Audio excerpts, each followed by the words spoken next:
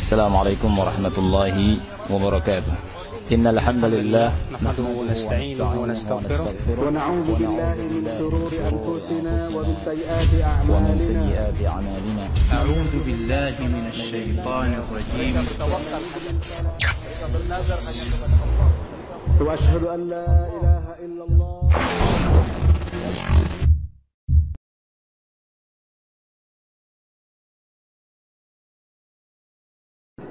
Assalamualaikum warahmatullahi wabarakatuh. Alhamdulillah hamdan katsiran tayyiban mubarakan fihi kama yuhibbu rabbuna wa yarda. Wassalatu wassalamu ala nabiyyina Muhammad wa ala alihi wa sahbihi wa man sara ala nahjihi bi ihsanin ila yaumil wa ba'd. Hadirin yang dirahmati oleh Allah Subhanahu wa taala, rekan-rekan sekalian, ikhwan dan akhwat, tidak ada kata yang pantas untuk kita ucapkan kecuali bersyukur kepada Allah Jalla wa Ala atas segala nikmat dan karunia yang Allah berikan dan Allah limpahkan kepada kita. Salawat dan salam semoga senantiasa tercurahkan kepada qudwah kita, uswah hasanah kita, Nabi besar Nabi Muhammad sallallahu alaihi wasallam, serta para keluarga beliau, para sahabat-sahabat beliau, dan orang-orang yang istiqomah berjalan di bawah naungan sunnah beliau sampai hari kiamat kelak. Hadirin dan rekan-rekan yang dirahmati oleh Allah Subhanahu wa taala, setelah kita bersyukur kepada Allah dan mengucapkan salawat dan salam kepada junjungan kita Nabi besar Nabi Muhammad sallallahu alaihi wasallam, saya mau minta maaf atas keterlambatan yang sekarang jam berapa sih? 1:30 ya? Iya, cukup parah berarti ya. Ya, karena tadi ada tragedi, kacamata saya pecah. Bukan pecah sih, rusak, terus berusaha dibenerin, tapi nggak bisa juga, sehingga itu membuat terlambat start dari lokasi tadi. Otomatis beda beberapa menit aja Jakarta pengaruhnya lumayan. Jadi mohon maaf sebesar-besarnya. Soalnya tadi berusaha, masih ada upaya diselamatkan, ternyata ajal sudah menunggu.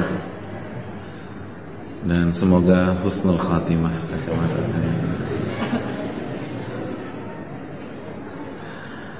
Ya, hadirin yang dirahmati oleh Allah Subhanahu wa taala, tema yang akan kita bahas ini urusan lo, urusan gue juga. Kira-kira kalau kita dengar tema ini yang terbesit di benak kita apa sih? Ini kan temanya anak muda banget ya, urusan lo, urusan gue juga. Antum datang ke sini, di benak antum apa masalahnya? Jadi hadirin yang dirahmati oleh Allah Subhanahu wa taala, ada yang mau jawab nggak? Apa sih ininya? Kepo ya? Enggak, ini bukan kepo. Kalaupun kepo, kepo yang positif insya Allah. Jadi di masyarakat kita sekarang, khususnya generasi muda, ini nilai-nilai ukhuwah sudah mulai luntur. Apalagi kita hidup di kota megapolitan seperti Jakarta yang sangat individual. Orang tidak mau diganggu privasinya,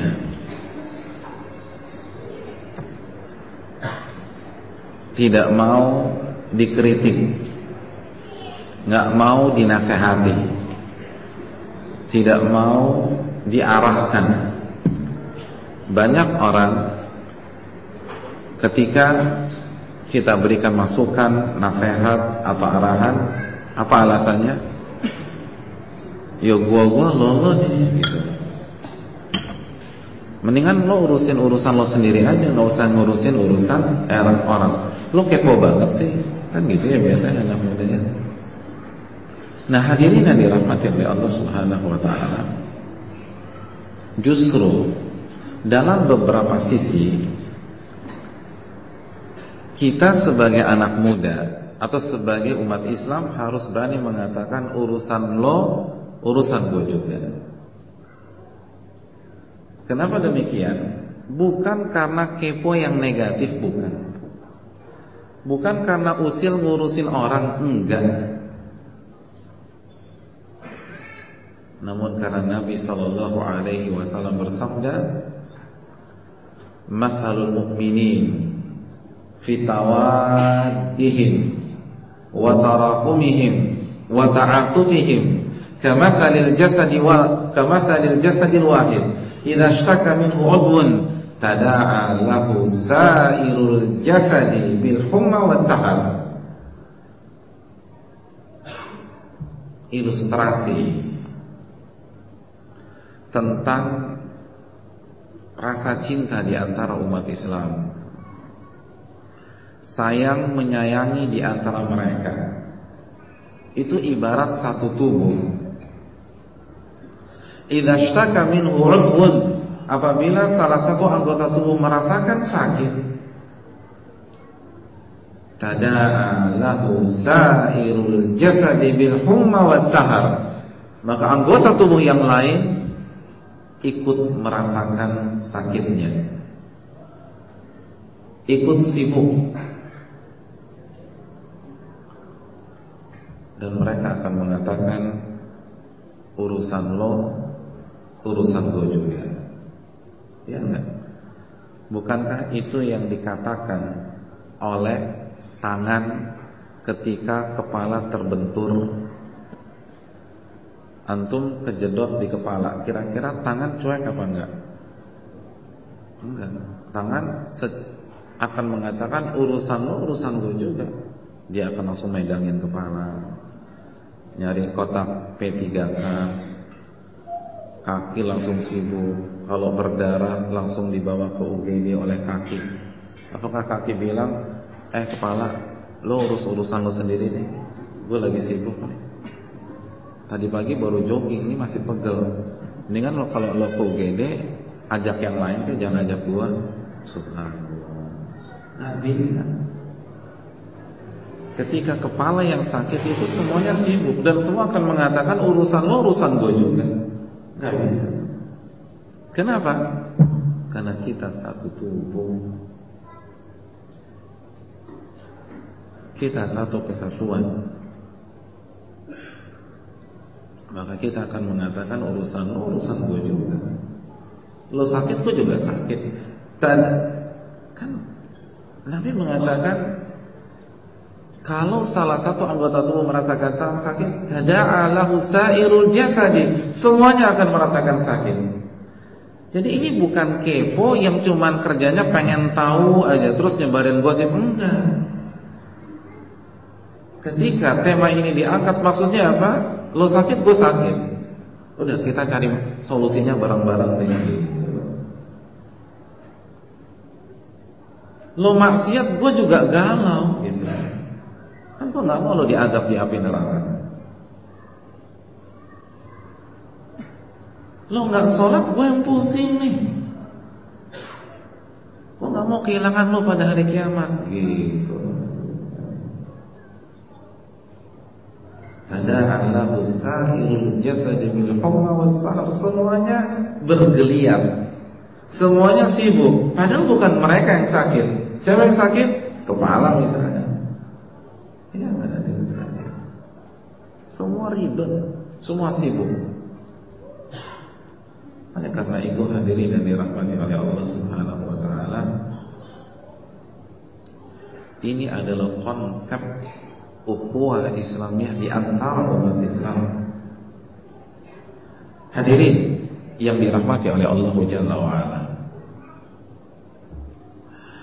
Dan yang akan kita kerucutkan pada kesempatan kali ini adalah dalam dunia nasihat menasehati. Ketika kita melihat saudara kita salah, teman kita salah, sahabat kita salah, pada saat rekan-rekan sekalian hijrah, lalu kita ngelihat teman-teman main kita ini nggak ada yang benar semua ternyata. ternyata pola hidup mereka, lifestyle mereka jauh dari Allah Subhanahu wa ta'ala. Apakah kita diam saja? Gunakan kaidah di atas, urusan lo, urusan gue juga. Maka kita gak akan bisa tinggal diam.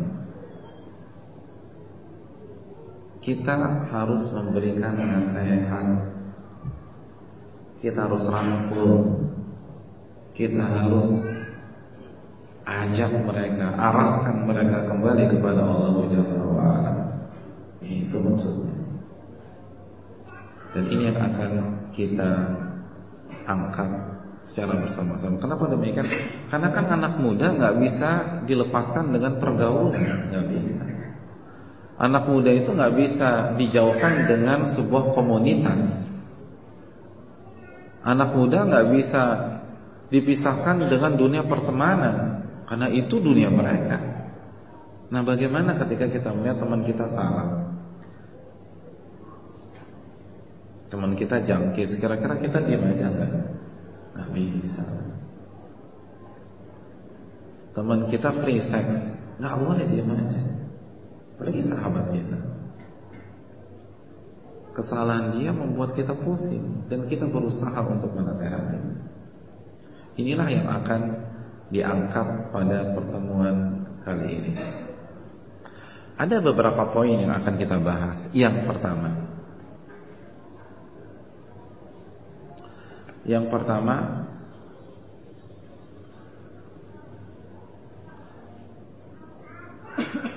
maksud dari urusan lo, urusan gue juga adalah jika kita mengetahui atau melihat sahabat kita atau teman main kita melakukan kesalahan, bukan cari-cari kesalahan orang. Nah, ini haram, nggak boleh. Umat Islam, khususnya kaula mudanya, nggak boleh punya hobi cari-cari kesalahan orang. Siapapun dia, nggak boleh dicari-cari. Tapi kalau kita lihat, kita pergoki tanpa kesengajaan, atau memang dia lakukan terang-terangan, itu peran kita sebagai seorang muslim.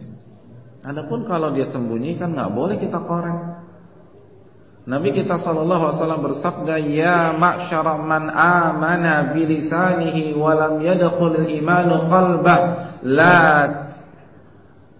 la taktabul muslimin wala tatabbau auratihim. Wahai orang-orang yang baru bisa mengklaim keimanan dengan lisan mereka, dan iman itu belum masuk ke dalam hati mereka, jangan suka menggunjing umat Islam, dan jangan cari-cari kesalahan umat Islam. Nggak boleh kita cari-cari kesalahan teman kita, tuh nggak boleh. Nggak boleh kita kepoin dia, nggak boleh. Nah, ini kan kepo yang negatif, nggak boleh. Kita korek-korek, kita bongkar skandalnya, kita investigasi, hukum asalnya nggak boleh. Kecuali ada pengecualian yang mungkin bukan saat ini kita bahas.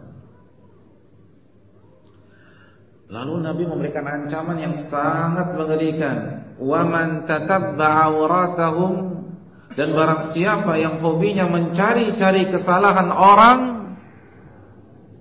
Allah akan cari kesalahannya, dan Allah akan bongkar kesalahannya, walaupun pada saat itu ia kerjakan di tempat yang paling privacy.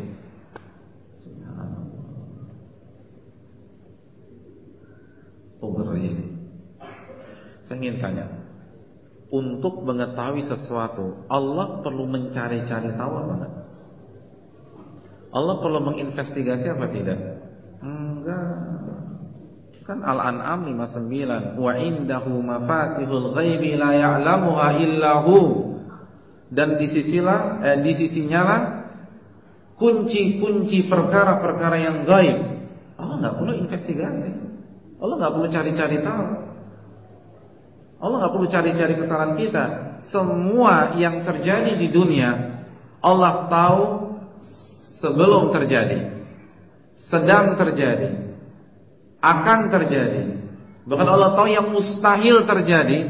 Dan kalau yang mustahil itu terjadi, Allah tahu kejadiannya seperti apa. Tapi lihat dalam hadis ini, Nabi kita SAW menggunakan kata Allah mencari-cari kesalahannya. Padahal tadi kita sudah sepakat Allah nggak perlu mencari-cari tahu. Allah tahu sebelum kejadian. Tapi kenapa Nabi menggunakan kata Allah akan cari-cari kesalahan kita? Itu dalam mana? Artinya benar-benar akan dibongkar oleh Allah. Benar-benar akan dihilangkan, akan dibuka oleh Allah. Benar-benar akan disingkap oleh Allah Subhanahu wa taala. Oleh karena itu, sekali lagi, anak muda muslim enggak boleh kepo dalam arti yang negatif. Pengen tahu skandal orang, pengen tahu urusan orang, apa kejadian dia tadi malam, kenapa dia enggak boleh. Tapi bukan berarti kita menutup mata. Kalau memang ada di depan mata kita sikapi. Tapi kalau tertutup, jangan cari tahu. Jangan cari tahu. Ini prinsip. Ingat, dia punya skandal, kita punya skandal. Dia punya aib, kita punya aib. Dia punya kekurangan, kita punya kekurangan. Dia tergelincir, kita tergelincir. Kita buka, kita cari-cari kesalahan dia, Allah cari-cari kesalahan kita. Gak imbang loh hadirin, gak imbang. Kesalahan dia, kita yang cari-cari, kita yang serba kekurangan. Lalu kesalahan kita, Allah yang cari-cari. Oh, berat. Lalu Allah akan bongkar, walaupun waktu itu dia kerjakan di tempat yang sangat tertutup. Dan ini faktanya di depan mata kita kok. Antum tahu sendirilah. Orang-orang yang kerjaannya ngegosipin orang, bicarakan aib orang, ngebuka, Allah buka aib dia. Dan lebih heboh, lebih mengerikan, lebih menakutkan, lebih menjadi isu. Dan dia gak tugas sebelumnya. Tiba-tiba dia rekam aja, tiba-tiba di-upload di internet aja, bingung dia. Ini kan pelajaran bagi kita. Jangan cari-cari kesalahan orang. Artinya kaidah ini tidak bisa diterapkan di sini. Jadi kalau maksudnya urusan gue juga, akhirnya kita cari-cari kesalahan orang, enggak, bukan itu maksud kita. Jangan. Urusan kita masih banyak. Toh PR kita masih banyak. Ngapain sih ngurusin orang? Ngapain bicarain orang? Urusan kita masih banyak. Aib kita ini masih banyak. Mendingan kita habiskan waktu untuk memberesi satu demi satu aib kita. Adapun, dan kalau kita kesal sama orang, serahkan aja sama Allah. Dzarni wa man khalaqtu wahida, kata Allah. Wahai Muhammad, tinggalkan dia. Dia urusanku, kata Allah. Kita mau mempermalukan dia seperti apa sih? Seluruh trik kita nggak sekejam trik Allah Subhanahu wa taala. Jadi udah kita serahkan aja sama Allah. Kita fokus. Itu yang pertama. Jadi maksudnya jika kita melihat saudara kita tanpa disengaja, tanpa ada niat pengen tahu, atau dia terang-terangan depan kita, dia cerita depan kita, kita nggak sempat ngerem dia cerita.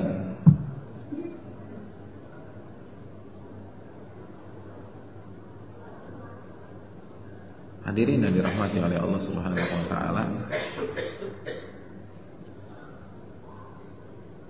Ini poin yang pertama.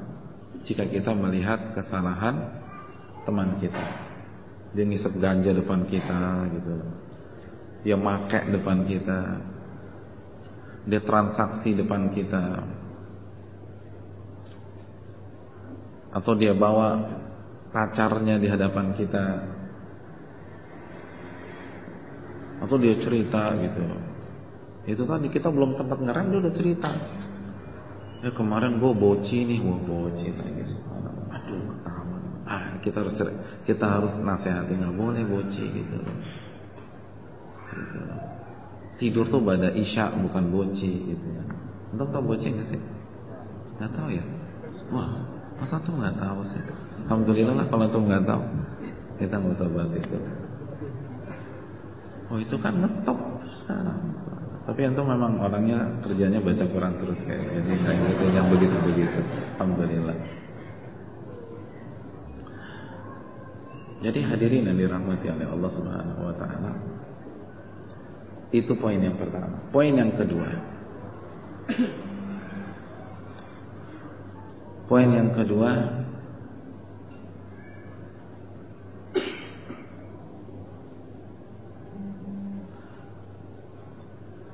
setelah kita tahu, maka yang harus kita lakukan yang kedua adalah sedih. Sedih. Kok sedih Ustaz? Iya. Kan hadis tadi, idza ishtaka minhu udhun tada'a lahu sa'irul jasadi bil humma was sahar. Ketika salah satu anggota tubuh sakit, semuanya merasakan sakit. Ketika teman kita maksiat, kita ikut sedih. Ya Allah, ini kalau teman saya nggak tobat, dia meninggal sebagai pemakai atau dia meninggal sebagai bandar, gimana masa depan dia di hari kiamat? Jadi ngelihat teman salah tuh bukannya senang gitu, rasain loh, puas gitu, karena pengen soleh sendiri, nggak bener itu. Ngelihat teman salah, kita sedih. Walaupun nanti di kuliah tuh, lo sok suci lo, sok tulus, biarin. Karena memang dunia kita beda. Kita diajarkan bahwa sesama muslim itu seperti satu tubuh. Hadirin, kita kan belum bisa seperti level Nabi ya. Kalau level Nabi itu udah seluruh umat Islam. Kita komunitas kita dulu deh gitu loh. Bagaimana kita bisa berempati dengan umat Islam yang tidak kita kenal, sedangkan kita tidak bisa berempati dengan teman-teman main kita. Gimana kita bisa sedih ketika melihat umat Islam di daerah lain bermaksiat, kalau kita tidak sedih ketika melihat teman-teman main kita, sahabat-sahabat kita bermaksiat? Nabi yang mengatakan, seorang muslim yang sejati, begitu ada satu yang sakit, orang yang maksiat kan sakit hadirin, hatinya sakit, hatinya itu sakit. Kalla bal rana ala qulubihim ma kanu yaksibun. Perbuatan dosa mereka lah yang membuat hati mereka kotor, hati mereka itu ternoda, hati mereka sakit. Al-Mutaffifin ayat 14. Jadi yang kedua, kita sedih. Orang tua kita bermaksiat, sedih kita. Kakak adik kita maksiat gitu ya. Kita sudah alhamdulillah mengikuti sunnah Rasulullah SAW. Kakak kita ikut aliran sesat, sedih gitu. Adik kita nyimpang, sedih. Nah kan kesalahan bukan hanya maksiat aja, bisa syubhat bisa.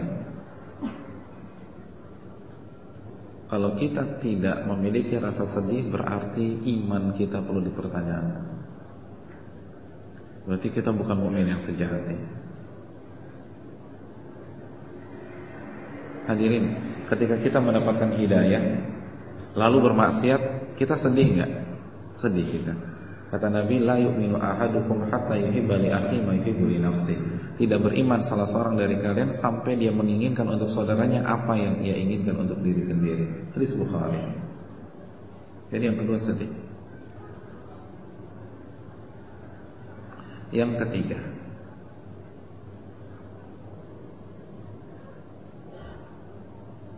baru kita berbicara tentang menasehati dia. Kita katakan urusan lo, urusan gue juga. Kemarin gue lihat lo check in sama wanita yang nggak benar. Kalau sama yang benar boleh dong. Maksudnya sama istri kan benar tuh. Udah deh lo nggak usah ngurusin urusan gue, urusan gue juga. Itu berzina, dosa, diadab oleh Allah SWT kalau kita tidak tobat. Kita mulai tapi kan ada SOP-nya hadirin, ada rambu-rambunya. Karena nasihat itu kalau tidak sesuai dengan rambu-rambu justru kontraproduktif. Justru bukannya mempererat, justru memecah belah. Nah, apa rambu-rambu kalau kita ingin menasehati saudara kita, teman kita, sahabat kita, mungkin kakak kelas kita, adik kelas kita, mungkin dosen kita, atau mungkin guru kita, ustadz kita kalau salah. Nah, ini yang akan kita ulas. Yang pertama hadirin yang dirahmati oleh Allah Subhanahu wa taala, niat. Tanya kepada diri kita, gue ini nasihatin dia, niat gue apa? Bener gak? Karena sayang, karena cinta,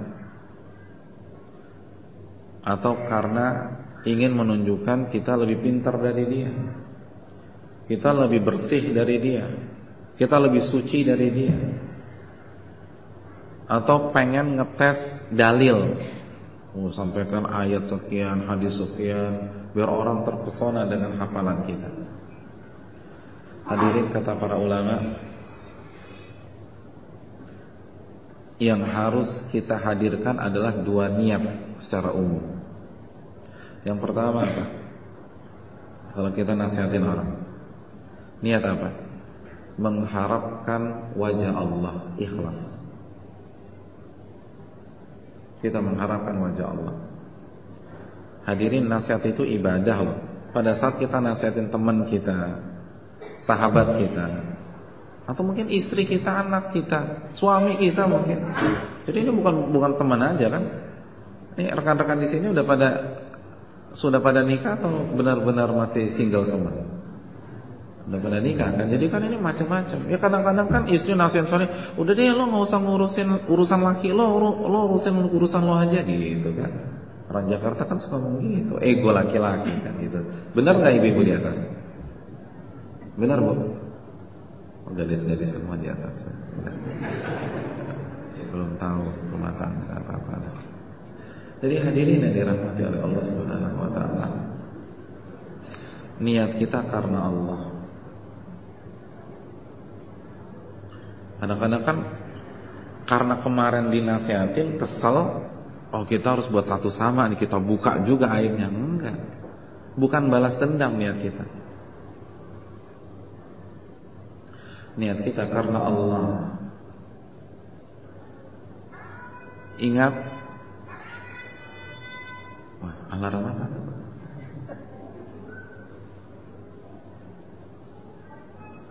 Ini ibadah. Ini ibadah. Ibadah. Jadi fokus kita itu karena Allah.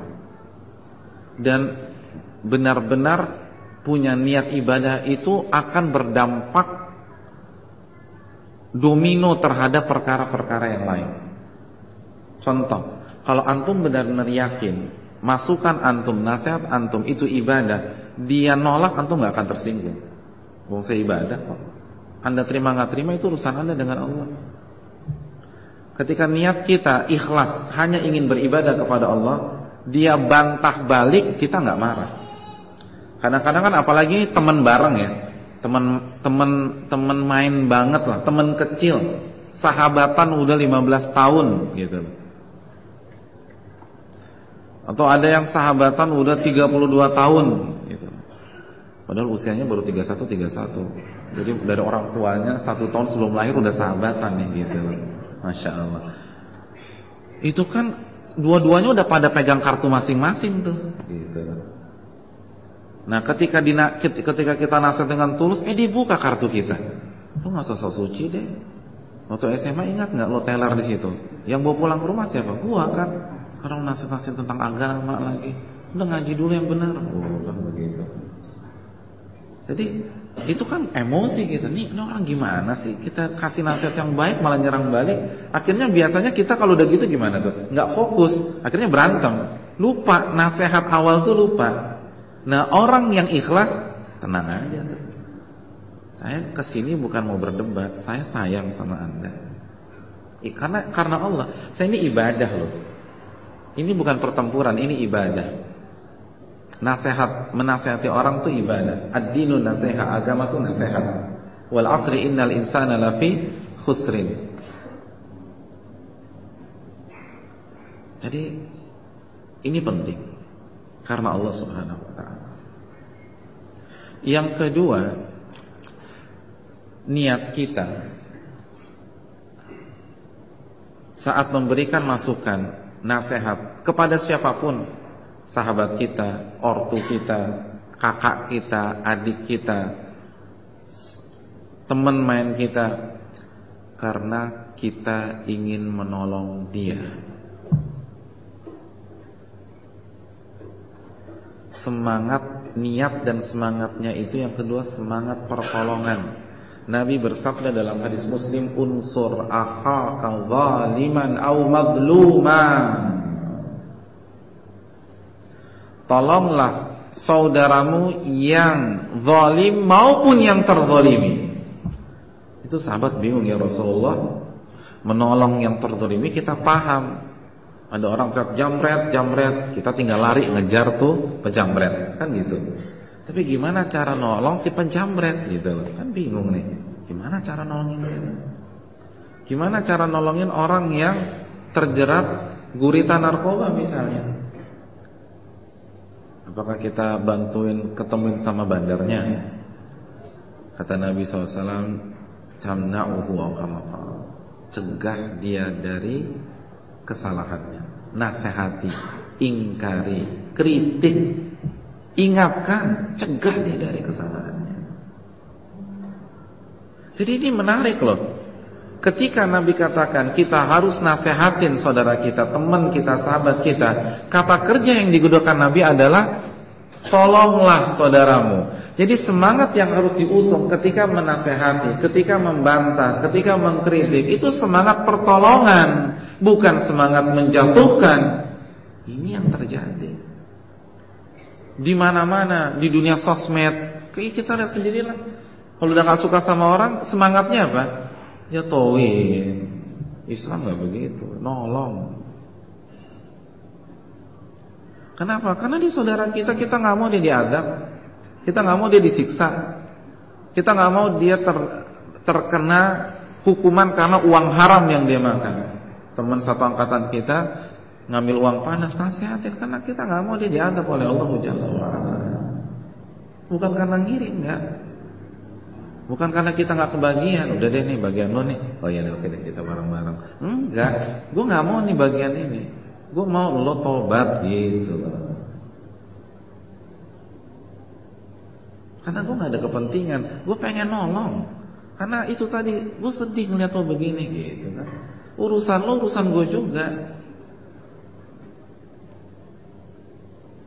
Kita kan sahabatan udah lama, masa pisah di akhirat? Al-akhila'u ba'duhum li ba'd, al-akhila'u ba'duhum li ba'd, al-akhila'u ba'duhum apa? Al-Zukhruf 78 ya. Al-akhila'u ba'duhum li ba'din adu. Oh, itu sih kayaknya beda ya. Ada yang hafal Zukhruf enggak? Al-akhila'u ba'duhum. Wah, lupa nih. Harus nyontek dulu nih kayaknya nih. Ilmunya payah nih. Coba kita nyontek dulu.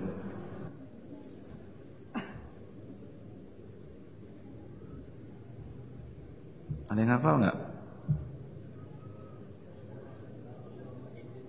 Al-akhila'u yawma idzin ba'duhum li ba'din adu illal muttaqin. Ya betul. Al-Zukhruf ayat 67. Iya. Ya kan ada yang kurang tadi. Al-akhila'u yawma idzin ba'duhum li ba'din adu illal muttaqin. Para sahabat, para kekasih pada hari kiamat nanti itu akan menjadi musuh satu dengan yang lain, kecuali orang-orang yang bertakwa. Musuh, ayah dan anak musuh, anak dan orang tua musuh, sesama saudara musuh, sesama sahabat musuh, sesama ngumpul bareng, teman nongkrong musuh. Kita nggak mau, makanya kita nasihatin. Ingat, semangatnya semangat pertolongan, bukan semangat menjatuhkan. Ya sama, kita ketika mengkritik misalnya ada kelompok yang keliru, itu semangatnya harus semangat pertolongan. Semangat pertolongan, bukan semangat menjelek-jelekan orang, enggak. Pun kita bisa jadi lebih jelek dari dia kok. Bisa jadi dosa kita lebih banyak dari dia. Nah ini kadang-kadang suka dilupakan oleh kita. Saat kita nasihatin kan gini ya, lu gak boleh begitu, lu jangan sok suci deh, urusan lu aja deh. Kalau niat kita gini kan kita bisa jawab, betul, gue gak pernah merasa sok suci. Bahkan gue pikir lu lebih suci dari gue. Tapi yang lu perbuat tuh salah gitu kan. Walaupun bisa jadi dosa gue lebih banyak daripada dosa lo gitu. Tapi kalau niatnya udah memenangkan diri kan berantem. Kok jadi nyerang gue sih lo? Kan gue lagi nasihatin lo. Nah gitu gak ketemu. Tapi kalau misalnya niat kita menolong dia, ikhlas, enak, dia nyerang kita balik, terima kasih atas masukannya gitu loh. Ya gue tahu itu masa lalu gue kan, gitu. Tapi kan kita berusaha jadi orang baik. Nah gue juga gak mau loh ikut kayak masa lalu gue. Kayak gitu-gitu hadirin. Jadi ini masalahnya niat nih. Semua kritik mengkritik di dunia sekarang jadi kesannya ribet nih gara-gara niat. Niat yang mengkritik atau niat yang menerima kritik, salah satunya berantakan. Akhirnya tersinggungan, marah-marahan, bahasanya kasar. Simpel aja. Kalau niat kita beribadah kepada Allah, lalu untuk menolong dia, untuk apa kita gunakan bahasa kasar? Gak ada gunanya. Untuk apa kita gunakan bahasa yang menyerang? Untuk apa kita gunakan bahasa yang kotor? Untuk apa kita gunakan bahasa yang menyudutkan? Gak ada gunanya. Tapi kan beda. Jadi kadang-kadang ini kita pembohong gitu loh. Bukan di sini, di sana, tenang aja. Jadi saya ingin nasihati Anda. Kenapa Anda begini? Bukankah itu haram, terus caci maki bla bla bla? Itu bukan nasihat. Hadirin, antum tahu nasihat itu artinya apa sih? Nasihat itu arti katanya maknanya dua. Yang pertama ikhlas, murni. Jadi nasihat secara bahasa itu makna dasarnya itu dua. Yang pertama murni. Artinya apa? Kalau kita ingin memberikan masukan kepada orang, niat kita harus murni karena Allah Subhanahu wa taala. Enggak boleh punya kepentingan. Karena nasihat itu murni. Kalau itu Anda bukan nasihatin orang, Anda jatuhin orang. Lalu makna yang kedua dari nasihat, rabtu syai'ain. Jadi makna yang kedua, menyatukan atau mendekatkan dua hal yang awalnya terpisah dan berdiri sendiri. Itu nasihat. Jadi maksudnya ketika kita menasihati teman kita, sahabat kita, kita tuh pengen tambah deket sama dia dan dia deket sama kita. Bukan justru menjorokkan dia, menjatuhkan dia, menjegal dia, enggak. Kalau enggak, Anda bukan nasihat, tapi dikemas dengan istilah nasihat, tapi pembohong. Kalau benar-benar nasihat, itu tadi. Jadi ini penting, ikhlas itu penting. Ikhlas itu segala-galanya. Itu akan mempengaruhi cara kita bicara, waktu yang kita pilih, tempat yang kita tentukan untuk bicara, cara penyampaian, lalu nada. Ikhlas. Hadirin, ingat apa yang dikatakan Muhammad bin Wasi'. Muhammad bin Wasi' itu didatangi oleh seseorang, dia curhat. Dan yang curhat ini orator ulung, tapi dia baru habis ceramah, nggak ada yang dengar ceramahnya, nggak ada yang tersentuh dengan ceramahnya. Padahal retorikanya luar biasa. Dia down. Dia pergi ke Muhammad bin Wasi', dan Muhammad bin Wasi' salah satu guru Imam Muslim, ulama besar. Lalu bertanya, wahai Muhammad bin Wasi', saya mau curhat nih, saya habis nasihatin orang, nggak ada yang tersentuh, nggak ada yang menangis, nggak ada yang merinding, nggak ada yang bergetar. Apa kata Muhammad bin Wasi'? Ya hada, wahai fulan, ini terjadi gara-gara Anda. Loh kok bisa? Lalu Imam Muhammad bin Wasi' memberikan sebuah keyword yang berikut ini. Catat baik-baik kata kunci. Inna dzikra idza kharaja minal qalbi waqa'a 'alal qalbi. Sesungguhnya nasihat jika keluar dari lubuk hati yang paling dalam, maka akan menyentuh hati tersebut atau hati orang yang kita nasihati. Hati hanya bisa disentuh dengan hati. Jadi kalau nasihat kita nggak didengar oleh istri, nggak didengar oleh anak-anak, hanya hati kita. Betapa banyak kita nasihatin istri bukan karena ketulusan, tapi pelampiasan. Job kita bermasalah, nggak bisa melampiaskan, pulang ketemu istri, diomelin tuh istri. Ya gimana istri mau denger, orang nggak ikhlas kok. Ketemu klien, diinjek-injek sama klien nggak bisa balas, pulang ketemu istri, dibalaslah ke istri. Subhanallah. Ya gimana istri mau terima? Anda nggak ikhlas nasihatnya. Ini benar loh.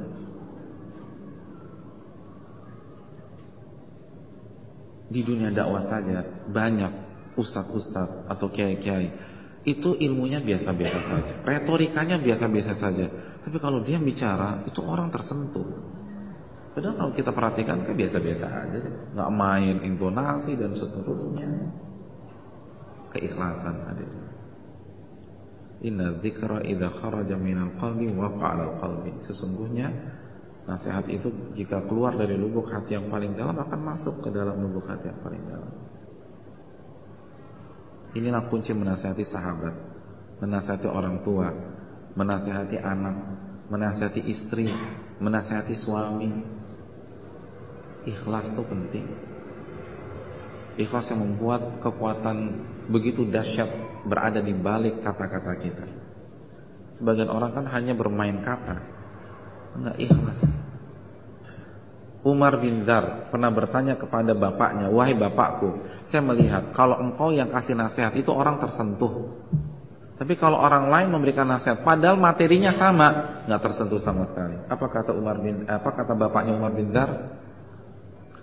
Kata bapaknya, "Dzar, innan naihata thaqla laysat atau laysat an-naihah, laysatin naihatu thaqla kan naihatil mustajarah." Paham? Wanita yang menangis karena sedih ditinggal mati oleh suaminya itu berbeda dengan wanita yang menangis karena dibayar atau disewa. Beda loh. Saya ingin tanya, apabila ada artis lagi syuting, episodenya nangis dari awal sampai akhir, kira-kira kru itu pada nangis nggak? Enggak. Kok antum tahu? Oh ya, kira-kira aja kan gitu ya. Nah, biar nggak terlalu serius lah. Nggak nangis, krunya biasa aja. Padahal ini artis nangis dari awal sampai akhir. Tapi kalau antum temenin istri antum melayat ke rumah temannya ini kehilangan suami tadi malam, suaminya serangan jantung meninggal, paginya kita ngelayat, begitu kita datang istri kita langsung dipeluk sama temannya, itu nangis jadi-jadinya. Saya ingin tanya, istri antum nangis nggak? Nangis nggak? Tanya ibu-ibu di atas, ibu-ibu akhwat-akhwat nangis nggak? Nangis. Padahal bukan artis sinetron loh dia, tapi bisa nangis. Kenapa demikian? Karena kenapa tuh nangis? Antum jangan cemburu ya, jangan dimarahin. Kamu tuh ada hubungan apa sih sama dianya? Kok kamu ikut nangis? Wah kan begitu tuh. Enggak, itu terbawa suasana. Terbawa suasana. Padahal mungkin istri kita nggak kenal sama sekali sama suami temennya, tapi karena terbawa suasana temannya yang nangis penuh dengan keikhlasan, itu nangisnya ikhlas loh. Nah itulah, kalau kita mau memiliki nasihat yang begitu menyentuh, bukan retorika yang kita pikirkan pertama kali, ikhlas. Makanya saya ingin ingatkan, salah satu nasihat yang paling berbekas di dalam hati kita, nasihat siapa?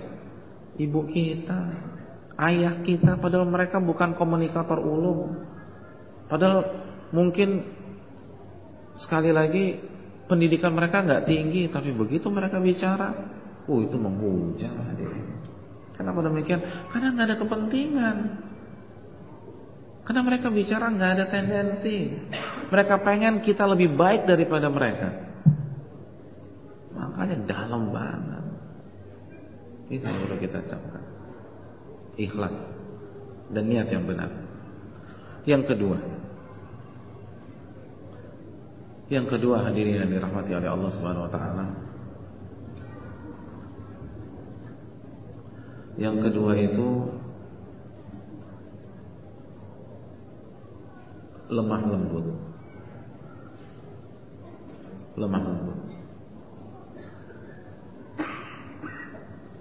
Nasihatin orang itu gak perlu marah-marah. Apalagi kalau kita sudah punya konsep yang pertama tadi, mengharapkan wajah Allah dan ingin nolong dia.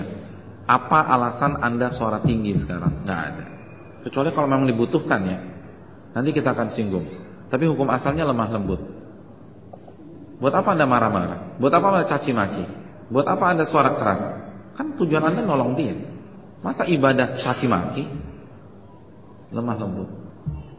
Nabi bersabda, "Maka narifku fi syai'in illa zana, wa man nuzi'a an syai'in illa syana." Tidaklah kelemah lembutan berada dalam sebuah kondisi kecuali akan menghiasi kondisi tersebut. Dan tidaklah kelemah lembutan dicabut dari sebuah kondisi, maka akan merusak kondisi itu. Beda, pasti beda, hasilnya beda. Walaupun nasihatnya sama, tapi kalau lemah lembut beda. Enak, orang dengarnya juga enak. Hal seseram apapun akan mudah diterima kalau kita lemah lembut, kalau kita santun. Ini penting. Ini yang harus dicamkan. Ingat apa yang Allah firmankan kepada Nabi Musa dan Harun dalam surat Thaha ayat 44, "Idhhaba ila fir'auna innahu tagha faqula lahu qawlan layyina la'allahu yatadhakkaru aw yakhsha."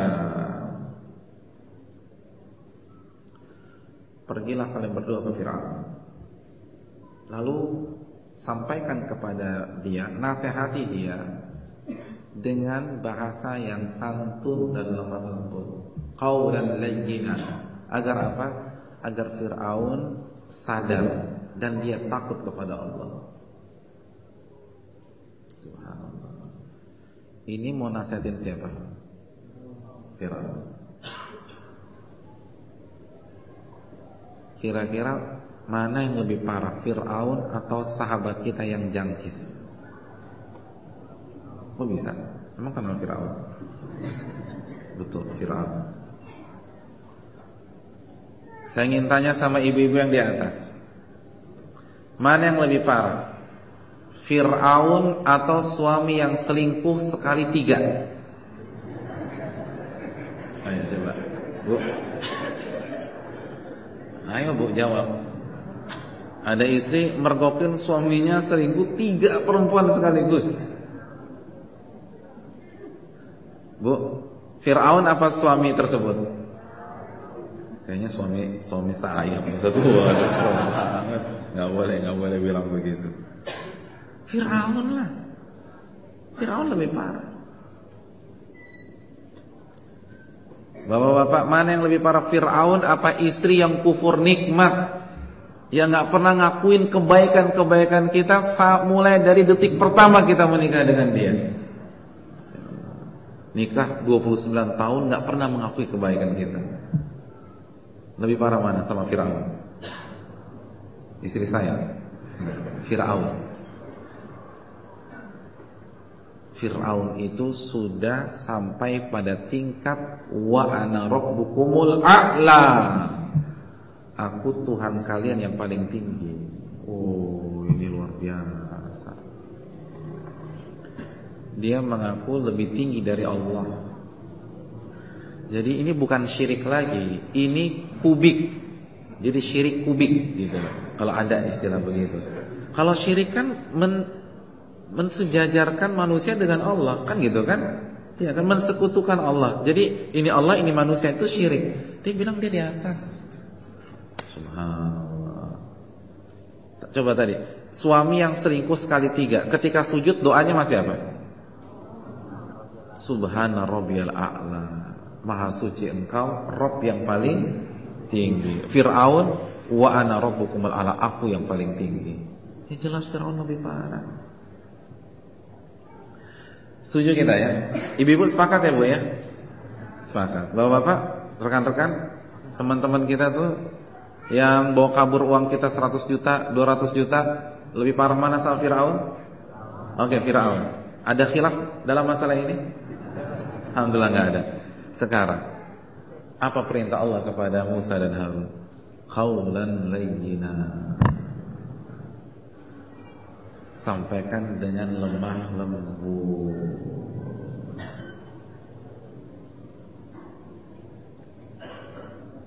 Subhanallah. Kalau Fir'aun saja lemah lembut, apalagi yang lain.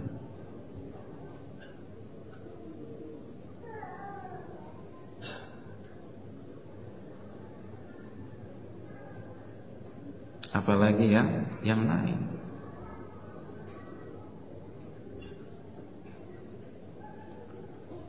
Makanya Harun ar-Rasyid, khalifah pada zamannya, itu ketika lagi tawaf dicegat sama salah satu warganya.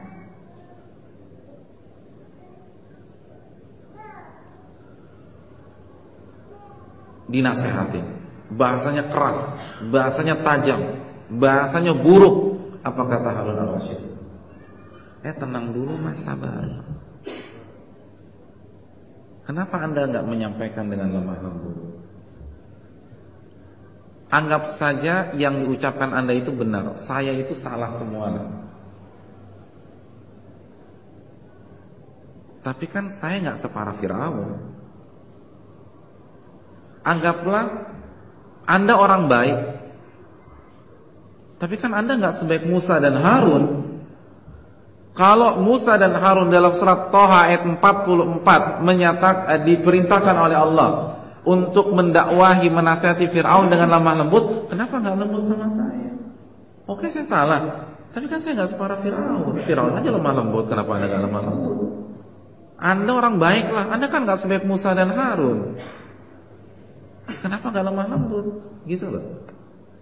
Ya simpelnya deh, kita ulangan matematik nih. Kita dapat 3 gitu loh. Kita dapat 3. Datangin teman kita, lo dapat berapa? Gue dapat 3 nih. Makanya gue udah bilangin belajar yang rajin, jangan suka main PS terus. Baca tuh, sholat tahajud, bla bla bla bla bla. Makanya lo dapat berapa? 3,2. Kan Kalau ada yang berhak mengatakan demikian, harusnya kan yang dapat 10 gitu loh. Itu aja nggak pantas gitu. Harusnya kan diemongin. Ini 3,2 sama 3.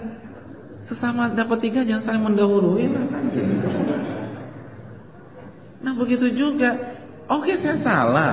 Anda orang baik kan, Anda nggak sebaik Musa. Kita sama pendosa lah. Iya kan? Benar nggak nih? Ini dalam loh ucapan Harun ar-Rasyid ini. Makanya sekali lagi kita kembali ke ibu-ibu. Oleh karena itu apabila ada istri yang mergokin suami selingkuh 3 wanita, nasihatinya gimana Bu?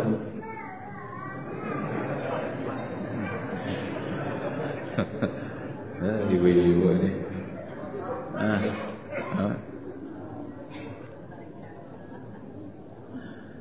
Ya saya mah lemah lembut Pak Ustadz. Kenapa kamu mas? Tapi gelas lempar, piring lempar gitu ya. Ngomongnya sih lemah lembut gitu lah. Tapi pegang golok kan gitu, Masya Allah. Nah ini kan fair lah gitu.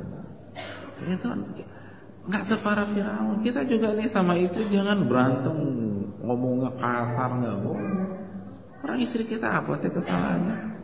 Ya emosi oke lah emosi, tapi nggak boleh semua anggota tetap kebun binatang disebutkan satu demi satu itu. Ini kadang-kadang udah ngaji kalau marah sama istri, ya Allah diabsenin tuh. Dasar cumi lo, udanil, badak. Ya Allah badak disebut-sebut. Ini kejadian lah, ini udah ngaji, udah jenggotan. Nah benar nih kayak begini. Emangnya istri Anda lakukan apa sih? Nggak boleh. Dan ini Harun Ar-Rasyid ya. Kok saya banyak lupa sih yang ini ya? Apa faktor kacamata jadi pusing ya? Iya, kalau nggak pakai kacamata kan kita agak pusing itu. Harun Ar-Rasyid kan itu dalam. Gini loh, ketika kita nasihatin orang, jangan lupa status kita nih pendosa. Dia pendosa, kita pendosa. Bisa jadi dosa kita lebih banyak daripada dosa dia. Jadi jangan pakai bahasa yang sok-sok kita ini luar biasa, malaikat, pemilik tiket free pass masuk surga. Enggak. Dia pendosa, kita pendosa. Udah selesai. Ini apa nih? Pertanyaan?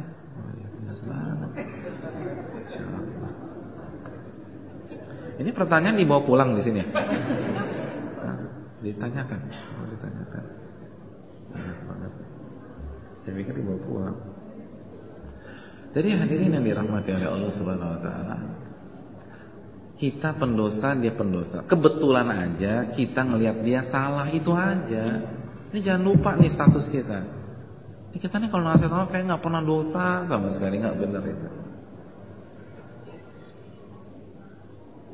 Jadi nggak boleh gitu, nggak boleh terlalu seakan-akan kita perfect, nggak boleh. Jadi ini yang perlu kita ucapkan. Allah taala.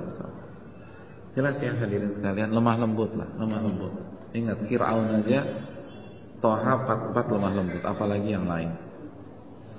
Yang berikutnya, yang terakhir,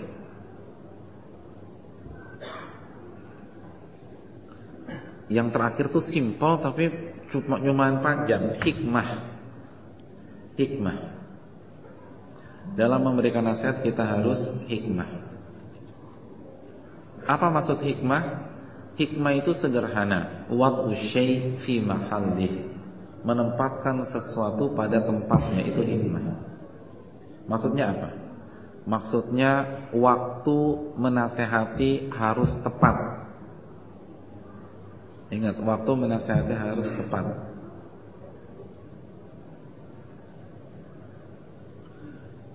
Teman kita lagi mabuk jangan dinasehati. Orang mabuk dinasehati. Aku mau bicara sama lo, ada apa? Ya Allah, nggak bisa. Ini lagi mabuk, dia udah suruh tidur dulu aja. Nanti udah fresh baru kasih nasihat. Waktunya. Suami pulang malam, jam 2 pagi baru pulang. Dan ini hari yang ke-17 dia pulang malam berturut-turut. Jangan langsung dinasehati begitu beliau masuk. Nih ibu perlu didengar nih. Suruh tidur dulu, sudah fresh, besok baru bicara. Ya dong. Oke dia salah, tapi nasihat jam 2 malam tuh ngajak ribut gitu loh. Jam 2 malam udah sungut, "Pak, duduk Pak. Mama mau bicara." Besok aja enggak, duduk. Innalhamdulillah, nahmaduhu wa nasta'inuhu. Dia khotbah di sana. Enggak bisa. Tidur. Besok aja besok. Enggak hikmah itu. Jadi waktu harus tepat. Dan waktu itu kita sebagai penasehat yang harus lebih ngalah. Jadi parameternya lebih ke yang dikasih nasihat. Karena kalau dia waktunya nggak tepat, dia nggak akan terima. Yang kedua, tempat, gitu loh, tempat. Jangan nasihatin pasangan depan umum. Pak, di rumah aja nasihatin istri, biarin Ustadz, biar seluruh dunia tahu. Ya Allah, seluruh dunia tahu lagi. Susah nih. Nggak benar, seluruh dunia tahu. Tempatnya nggak cocok. Tempatnya nggak tepat. Ini yang perlu kita camkan.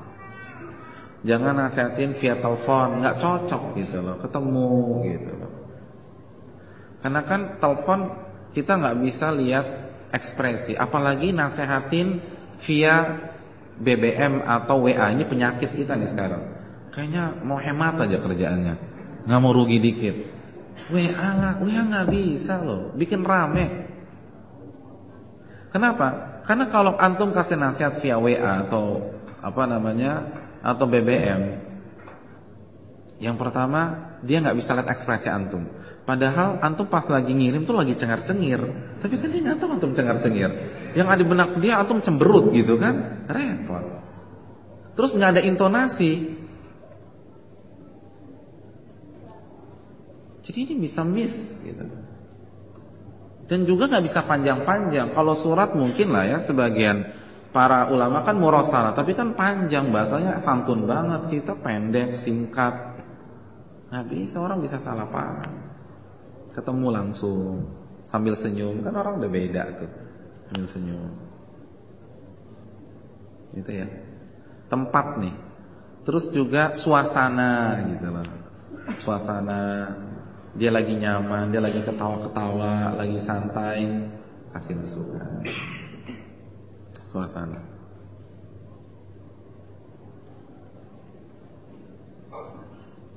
Terus selain suasana apa lagi? Waktu, tempat, suasana, pemilihan kata atau artikulasi juga harus pas. Kita harus tahu kita bicara sama siapa gitu loh.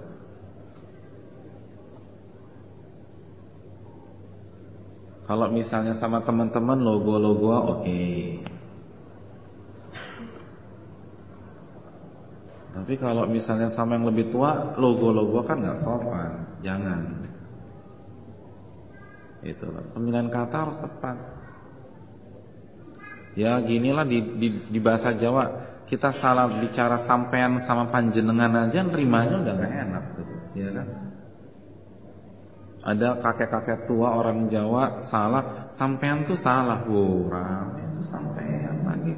Kamu tuh cicit saya, sampean.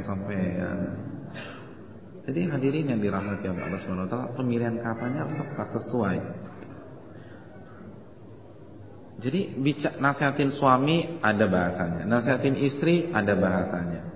Nasihatin sahabat kita harus tahu nih tipikalnya seperti apa. Ada sahabat tuh yang ada temen tuh harus belak-belakan. Kalau muter-muter dia nggak connect gitu. Dia ngomong apa sih nih orang? Ya udah to the point aja tapi santun. Tapi ada sahabat yang sensi, jangan to the point, kita muter-muter aja. Dan dia cerdas, jadi langsung paham gitu. Jelas ya? Jadi masalah pemilihan kata ini perlu difikirkan. Nabi itu pintar dalam memilih kata, cerdas. Dan mungkin bukan waktunya kita bahas, tapi itu yang harus kita contoh. Nah, setidaknya itulah. Dan terkadang mungkin kita bisa tegas atau keras kalau memang dibutuhkan. Tapi ingat, kalau kita keras bukan karena emosi, tapi untuk kebaikan dia sendiri.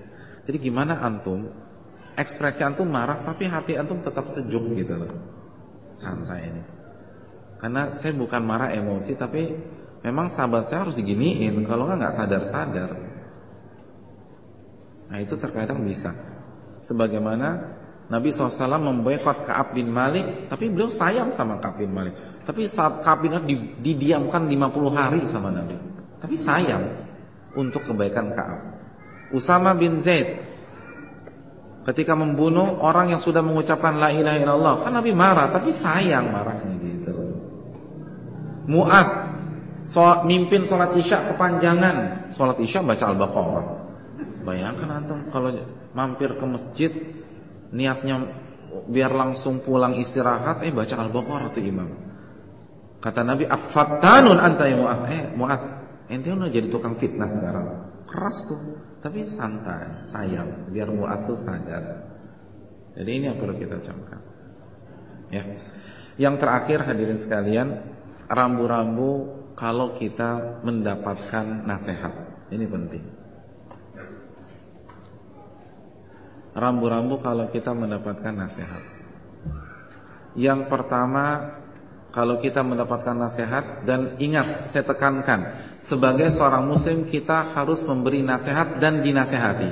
Wal asri innal insana lafi khusrin illa alladziina amanu wa 'amilus shalihat wa tawasaw bil haqq wa tawasaw bis sabr. Demi waktu manusia berada di dalam kerugian kecuali siapa? Orang-orang beriman, orang-orang yang beramal saleh. Cukup sampai di sini enggak? Tapi tawasaw, saling memberikan nasihat.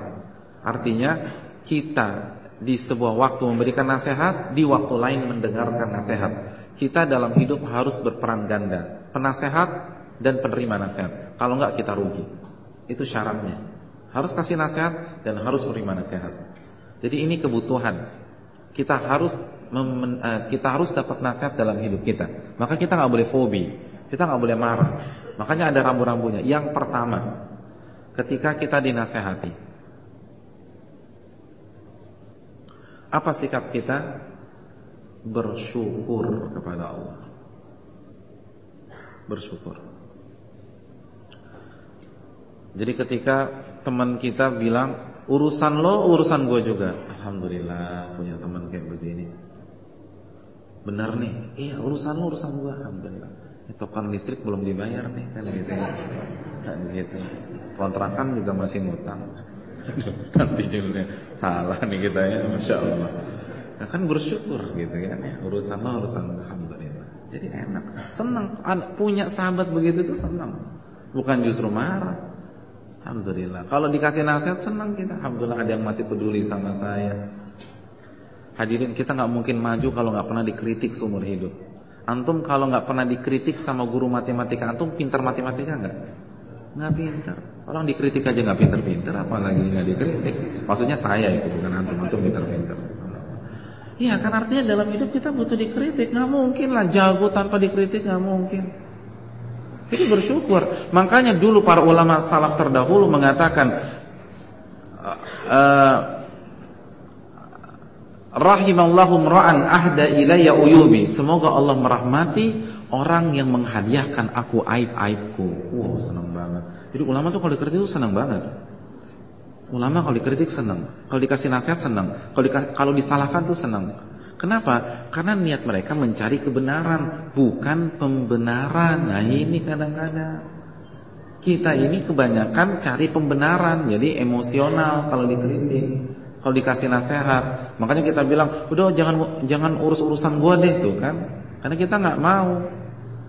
Karena dalam hidup pola kita cari pembenaran terus, makanya nggak maju-maju. Tapi para ulama terdahulu cari kebenaran. Makanya ketika dikritik senang, alhamdulillah. Akhirnya bisa perbaiki kesalahan. Dan penting loh. Jadi kritik itu penting. Sehebat apapun kita butuh kritikan. Walaupun yang kritik itu gak ngerti apa-apa. Waktunya sebentar sih ya. Jadi hadirin yang dirahmati oleh Allah, jangan pernah takut dikritik. Cuek aja, senang justru. Jangan pernah takut dinasihatin. Itu seperti pil pahit untuk kesehatan kita. Ulama aja senang. Imam Syafi'i itu senang. Umar senang dikritik. Masa kita gak senang? Siapa kita? Ini yang perlu kita camkan bersama-sama. Sehebat apapun kita butuh kritikan, nasihat orang. Siapapun, mau jadi ustadz, mau jadi kiai, mau jadi ulama, harus. Itu yang perlu kita camkan. Antum tahu ada sebuah istilah. Saya ingin tanya, Mike Tyson atau Muhammad Ali dulu punya pelatih nggak? Punya. Waktu bertanding pelatihnya ikut nggak? Ikut nggak? Ikut dampingin maksudnya, bukan ikut bertanding enggak. Ikut dampingin nggak? Ikut. Terus pelatihnya ngeritik nggak? Ngeritik nggak? Jangan pukul, jangan kasih job, kasih uppercut gitu loh. Kan gitu ya. Saya ingin tanya, kalau diadu Mike Tyson sama pelatihnya siapa namanya tuh? Di Amatio ya, kalau nggak salah. Ya kan di Amatio ya. Kayaknya hobi pada cinju nih. Kalau misalnya diadu Mike Tyson lawan pelatihnya, menang siapa? Ya Mike Tyson lah. Siapa yang mau lawan dia waktu lagi serem-seremnya? Tapi dia butuh pengkritik pada saat bertanding. Itulah di dalam istilah dinamakan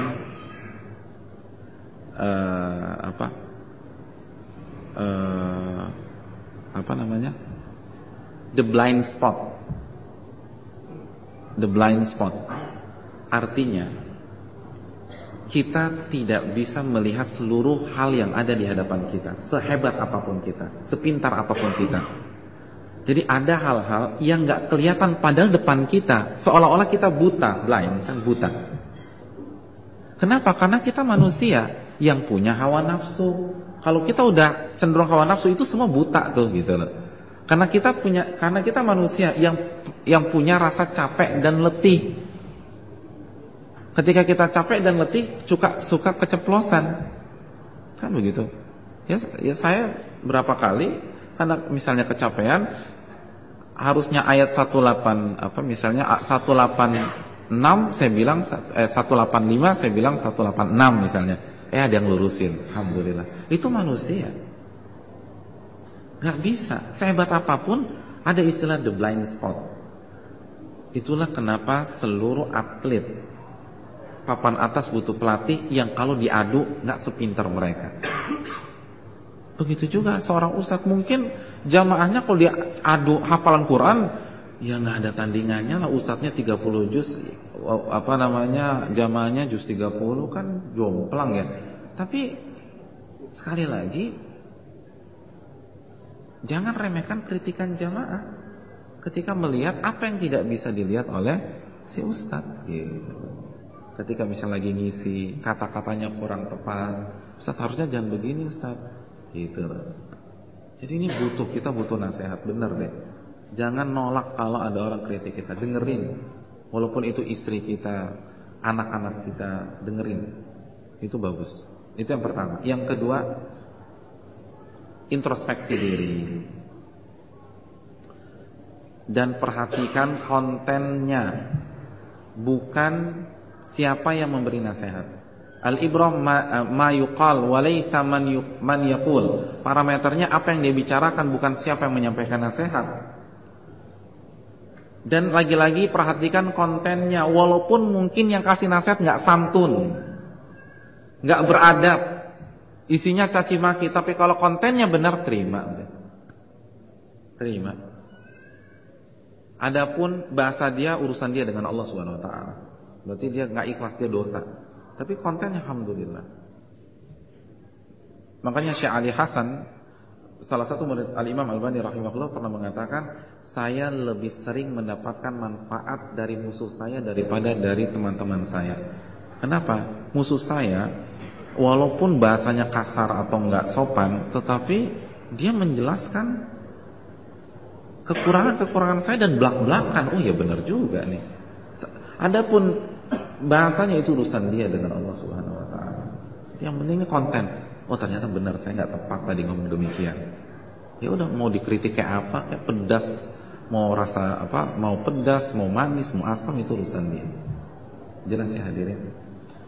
Lihat Umar bin Khattab ketika salah dalam membatasi mahar, dikritik sama wanita. Lalu membawakan awal-awal surat An-Nisa, kalau nggak salah An-Nisa 20-an ya. Wa ataitum ihdahunna qintara, dan kalian memberikan mahar yang banyak kepada istri kalian. Allah nggak membatasi, kenapa Anda batasi Umar? Kan Umar kasih fatwa, barang siapa yang memberikan mahar atau mas kawin di atas maharnya Nabi, saya bekuk atau saya ambil, masukin ke Baitul Mal. Kata wanita gitu, Allah aja gak pernah batasi, kenapa engkau batasi ya Umar? Naik lagi ke mimbar, terus bilang, kullu ahadin afqah min Umar. Semua yang ada di sini nih, itu lebih pintar daripada Umar. Wanita itu benar, Umar salah. Selesai. Itu baru. Itu depan umum. Gak malu. Kita siapa? Khalifah bukan, alim bukan, tapi gengsinya minta ampun kalau dikritik orang. Seolah-olah kita tahu Bukhari, Muslim, Tirmidzi, Abu Daud, Nasai, Ibnu Majah, Musnad Imam Ahmad, Sahih Khuzaimah. Enggak, kita yang mau kita cetak, kasih masukan, terima aja udah. Jadi senang ketika ada teman kita bilang urusan lo urusan gua, kita senang banget. Asal positif. Ya, saya rasa itu yang bisa disampaikan pada kesempatan kali ini. Semoga bermanfaat. Ini pertanyaan banyak banget, Masya Allah. Luar biasa. Wassalamualaikum warahmatullahi wabarakatuh.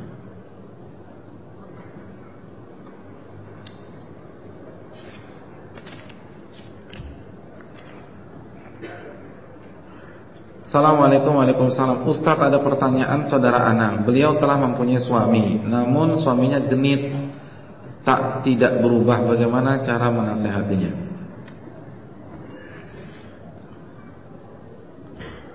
Suaminya genit. Gimana nasihatnya? Kalau suruh nikah lagi, istrinya nggak akan nasihatin begitu pasti. Gini aja, suaminya ajak ngaji nih. Itu paling bagus dah.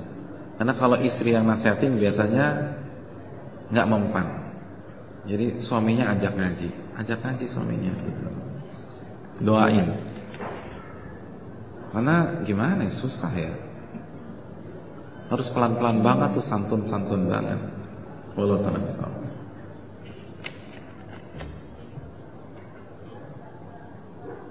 Assalamualaikum Ustaz. Waalaikumsalam. Bagaimana supaya dalam memberi nasihat kepada istri kita bisa ikhlas, lembut, dan hikmah? Saya sudah mencoba ikhlas dan hikmah, tapi susah untuk lembut. Ya, terima kasih. Ini testimoni yang perlu kita hargai. Jawabannya, ingat jasa-jasa istri kita. Ingat kebaikan-kebaikannya. Ingat wajah cantiknya gitu. Jadi kan, cantik, jadi tenang lagi. Antum kalau ketemu wanita cantik jadi keras nggak? Antum kalau ketemu wanita cantik gimana? Tuh udah mulai senyum-senyum kan gitu ya. Nah, istri kita kan cantik gitu loh. Jadi nggak ingat tuh, jadi tenang lagi, alhamdulillah. Terus berdoa kepada Allah. Doa itu penting, minta dilemah lembutkan. Dan hadirin ini penting loh. Allah berfirman apa? Dalam surat Ali Imran 159 ya. Fabima rahmatin minallah lintalahum. Karena rahmat Allah engkau lembut kepada mereka. Jadi Allah katakan, karena rahmat Allah engkau lembut wahai Muhammad kepada mereka. Ini menunjukkan bahwa kita lembut itu karena rahmat Allah. Dan sebaliknya, kalau kita tidak lembut berarti rahmat Allah nggak banyak sama kita. Ini dalam. Jadi orang yang lembut itu menunjukkan dia dirahmati oleh Allah. Jadi salah satu indikator tanda-tanda orang itu dirahmati oleh Allah, rahmat Allah berikan kepada dia, orang itu lembut. Karena ini ayatnya. Dan kalau orang itu kasar, berarti rahmat Allah hanya sedikit diberikan kepada dia. Masa kita mau yang sedikit, kita pengen yang banyak dong. Ini latihan lah.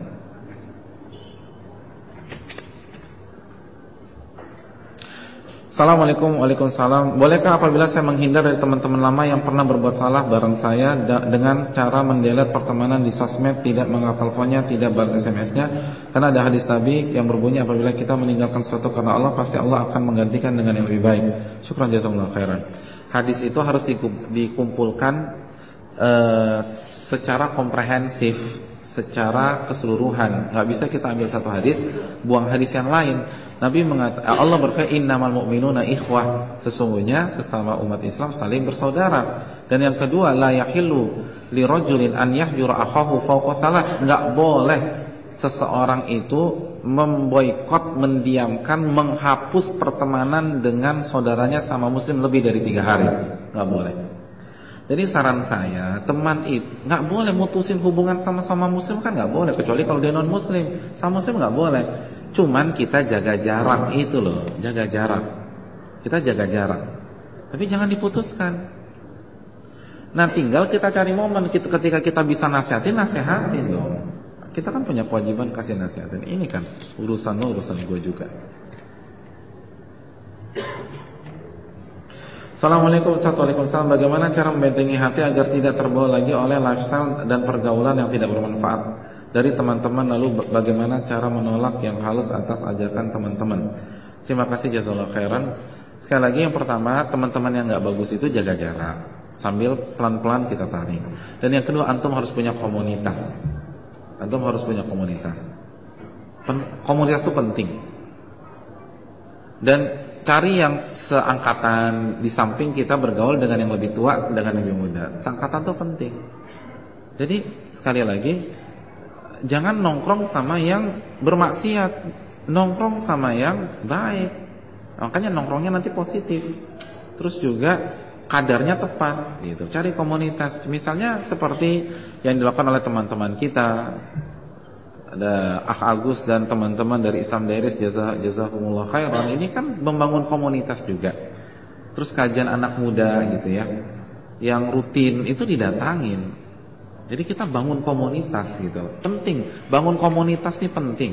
Apalagi anak muda. Anak muda nggak bisa dipisahkan dengan komunitas. Anak muda nggak bisa dipisahkan dengan pertemanan. Jadi kita harus bangun komunitas, sehingga kita bisa share gitu loh. Ternyata banyak yang lebih hebat dari kita ya, yang lebih berat perjuangannya dari kita, karena semangat lagi. Penting lah. Antum penting datangi kajian-kajian seperti ini gitu loh. Dan kajian komunitas anak muda yang benar-benar berusaha istiqomah. Karena susah banget memisahkan anak muda dengan komunitas. Dan kita ini labil. Anak muda, jangankan yang anak muda, yang udah tua aja suka labil.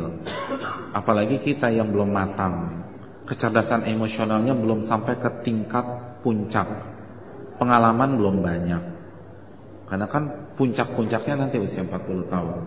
Oleh karena itu kita butuh komunitas, belajar dari senior-senior kita, gaya-gaya muda tetapi kontennya itu tidak menyelisih syariat gitu loh.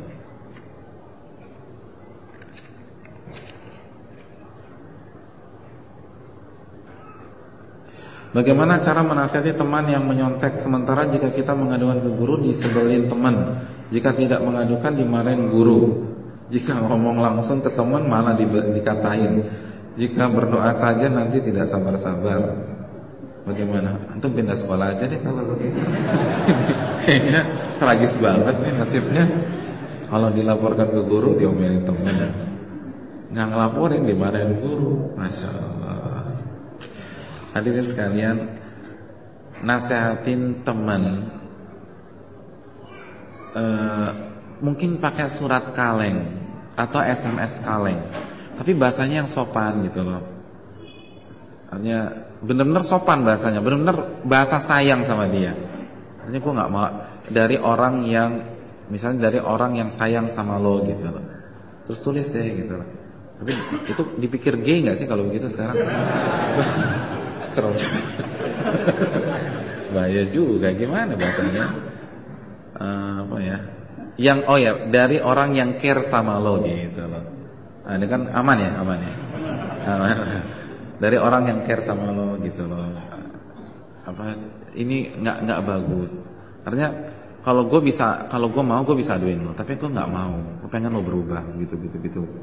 Gue tahu lo punya kemampuan, lo tuh pintar. Cuman rada-rada begini aja kan. Tapi jangan bilang gitu ya. Tapi lu pintar, lu punya kok ini, terus bilang gitu lah. Ya bahasa anak muda lah gitu. Terus yang terakhir itu tadi semoga nggak salah paham dengan SMS ini. Ini dari orang yang peduli sama lu. Udah kirim. Itu aja mendingan.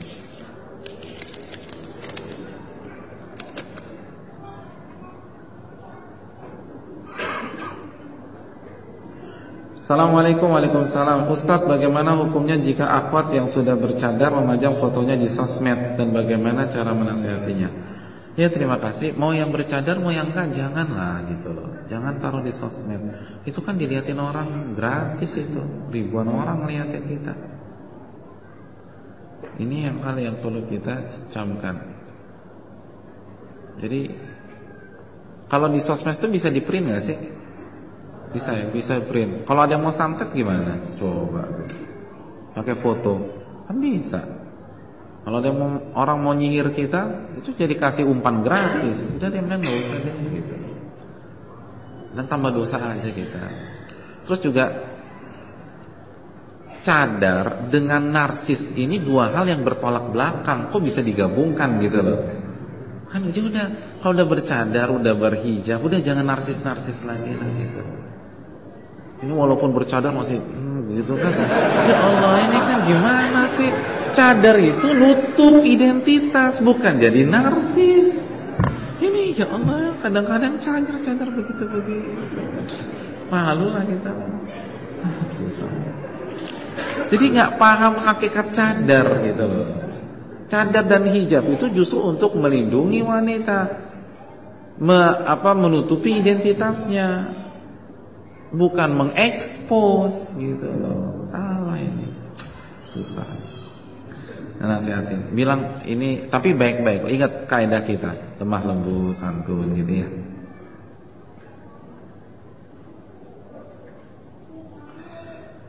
Bila kita berdakwah lewat sosmed atau medsos dengan niat untuk menasihati saudara muslim, tetapi dianggap ria oleh orang tersebut, apa yang harus kita lakukan? Apakah harus berhenti menggunakan medsos untuk niat berdakwah karena takut ria? Terima kasih. Ya itu tadi. Ini bagus nih pertanyaannya. Kita ada tambahan lagi. Hukum asalnya menasehati itu 4 mata, tertutup, private. Jadi nggak perlu via sosmed biar semua ngelihat. Dan sekali lagi, orang kalau dinasehati depan umum, apalagi followersnya ada 1000, 2000, ya dia susah lah terima, egonya main gitu loh. Jadi kalau mau nasehatin japri, jangan di depan umum. Ini juga mungkin kesalahan kita gitu loh hadirin ya. Allah telah bisa.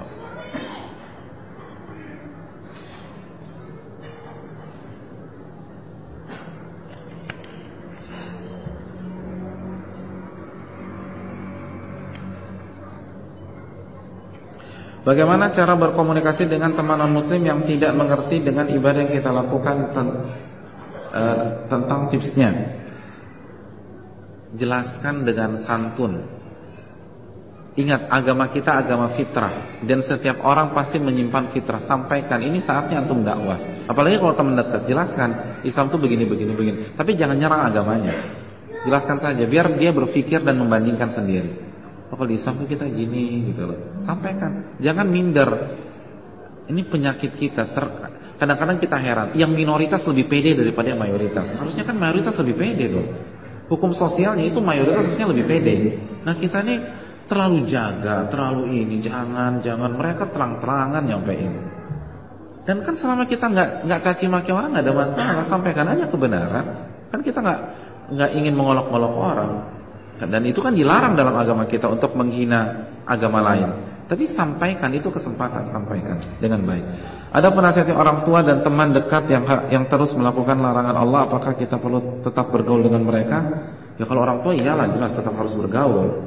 Kalau sama teman dekat, sekali lagi nasihati, jaga jarak, tapi tetap kasih masukan. Apalagi udah dekat lah, jangan ditinggalkan. Gak boleh kita putuskan hubungan sesama muslim. Assalamualaikum warahmatullahi wabarakatuh. Saya masih bisa bersabar dalam menasihati bila yang diserang adalah pribadi saya. Namun saya mudah emosi bila yang diserang adalah sunnah Rasul Sallallahu Alaihi Wasallam. Misalnya jenggot termasuk riya karena memamerkan penampilan alim. Baju gamis bukan sunnah tapi kearab-arapan. Mohon nasihatnya, jazakumullah khairan.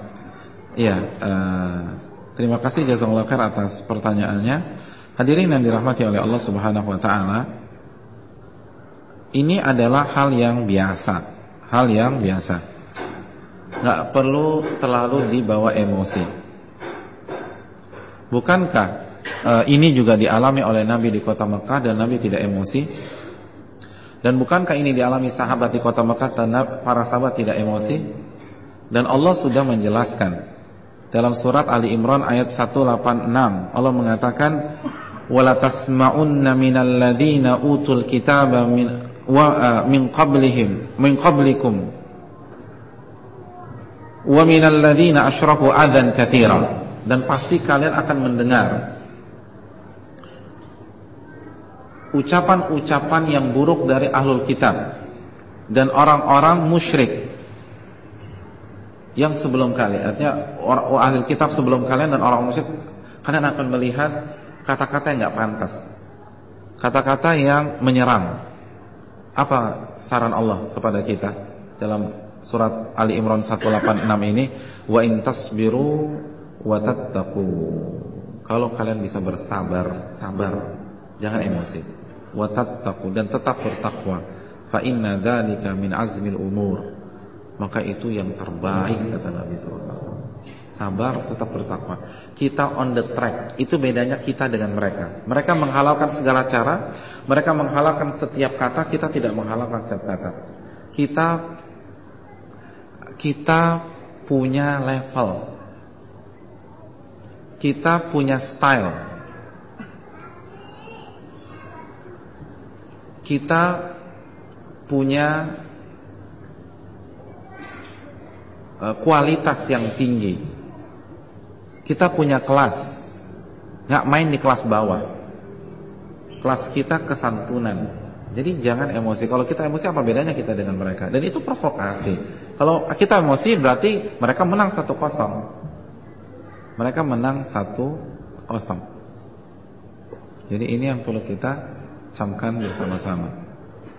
Kita tidak menghalalkan segala cara, dan biarkan ketika orang itu menghalalkan segala cara. Masih ada waktu?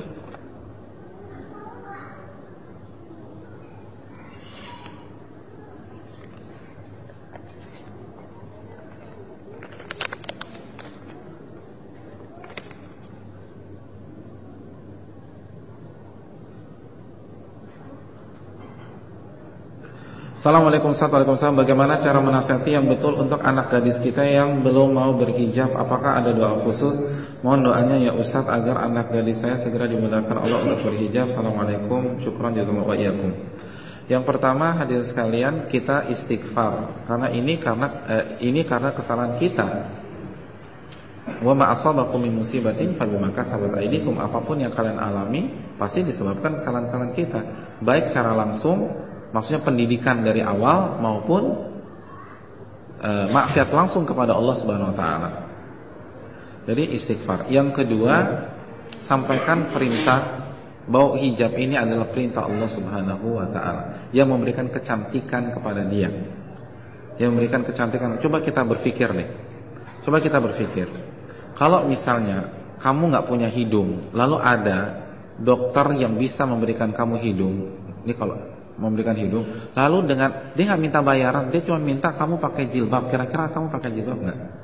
Pakai jilbab, siapa yang nggak mau? Cuma hijab doang. Nah sekarang Allah menciptakan semuanya, cuma minta pakai hijab, masa kita nggak pakai hijab? Malulah kita sama Allah.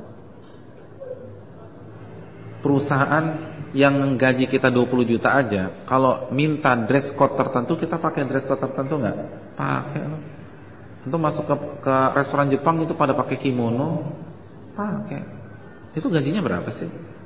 Bukan meremehkan sekali lagi, tapi apakah sebanding dengan apa yang Allah berikan kepada kita?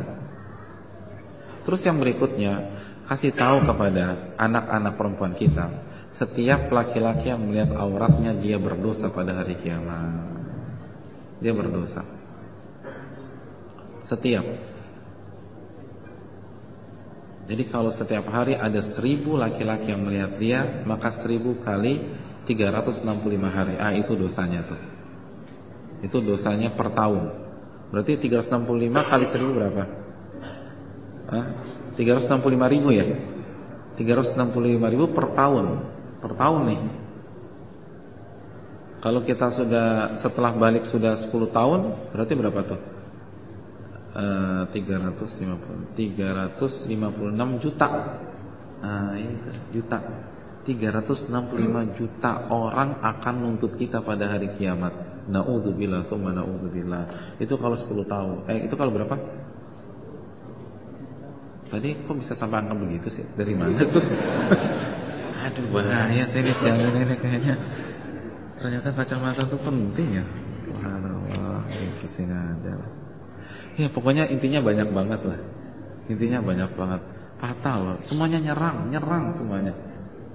Taubat kepada Allah SWT. Jadi kan orang berpikir, kalau saya nggak berhijab, saya cuma punya urusan sama Allah. Enggak. Setiap laki-laki yang ngelihat itu akan nyerang kita pada hari kiamat. Setiap. Kecuali kita taubat-taubatan nasuha. Masih ada waktu lagi? Masih ada?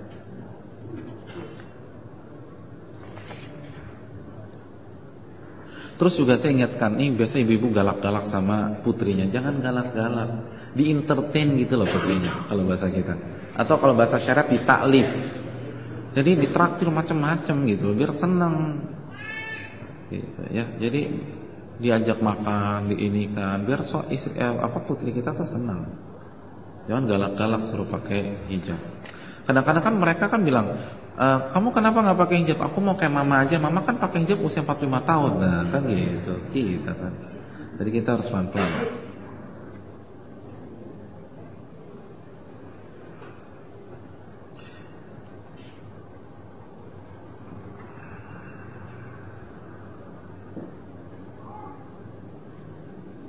Assalamualaikum warahmatullahi wabarakatuh. Waalaikumsalam warahmatullahi wabarakatuh. Kalau kita sudah berusaha untuk sehalus dan seikhlas mungkin dalam menasihati, tapi orang yang dinasihati tetap merasa diserang dan dipojokkan, apakah itu tetap menjadi tanggung jawab kita atau kita serahkan semua kepada Allah, karena Allah yang Maha tahu niat dan keikhlasan kita. Jazakallahu khairan. Iya, jadi ini orang merasa terus diserang atau dipojokkan. Gimana sikap kita? Tenang aja. Yang penting kita sudah berusaha santun, lembut, ikhlas. Nasihatnya mungkin juga di tengah food court, jadi nggak di pojok. Jadi nggak ada alasan lain dia merasa dipojokkan gitu loh. Jadi terus baik, nggak langsung nyerang. Kalau dia masih sensi, itu urusan dia dengan Allah, bukan urusan kita. Jelas ya hadirin? Sudah habis ini waktu. Ya, serasa cukup sampai di sini. Terima kasih jazakallahu khair. Mohon maaf apabila ada kesalahan dan kekurangan. Pasti banyak kesalahan tadi ya. Mohon dimaafkan sebesar-besarnya. Semoga yang sedikit ini bermanfaat, khususnya bagi yang berbicara selalu mendengarkan. Wassallallahu ala nabiyina Muhammad wa ala alihi washabihi ajma'in. Subhanaka wa bihamdika asyhadu an la ilaha illa anta astaghfiruka wa atubu ilaik. Assalamualaikum warahmatullahi wabarakatuh.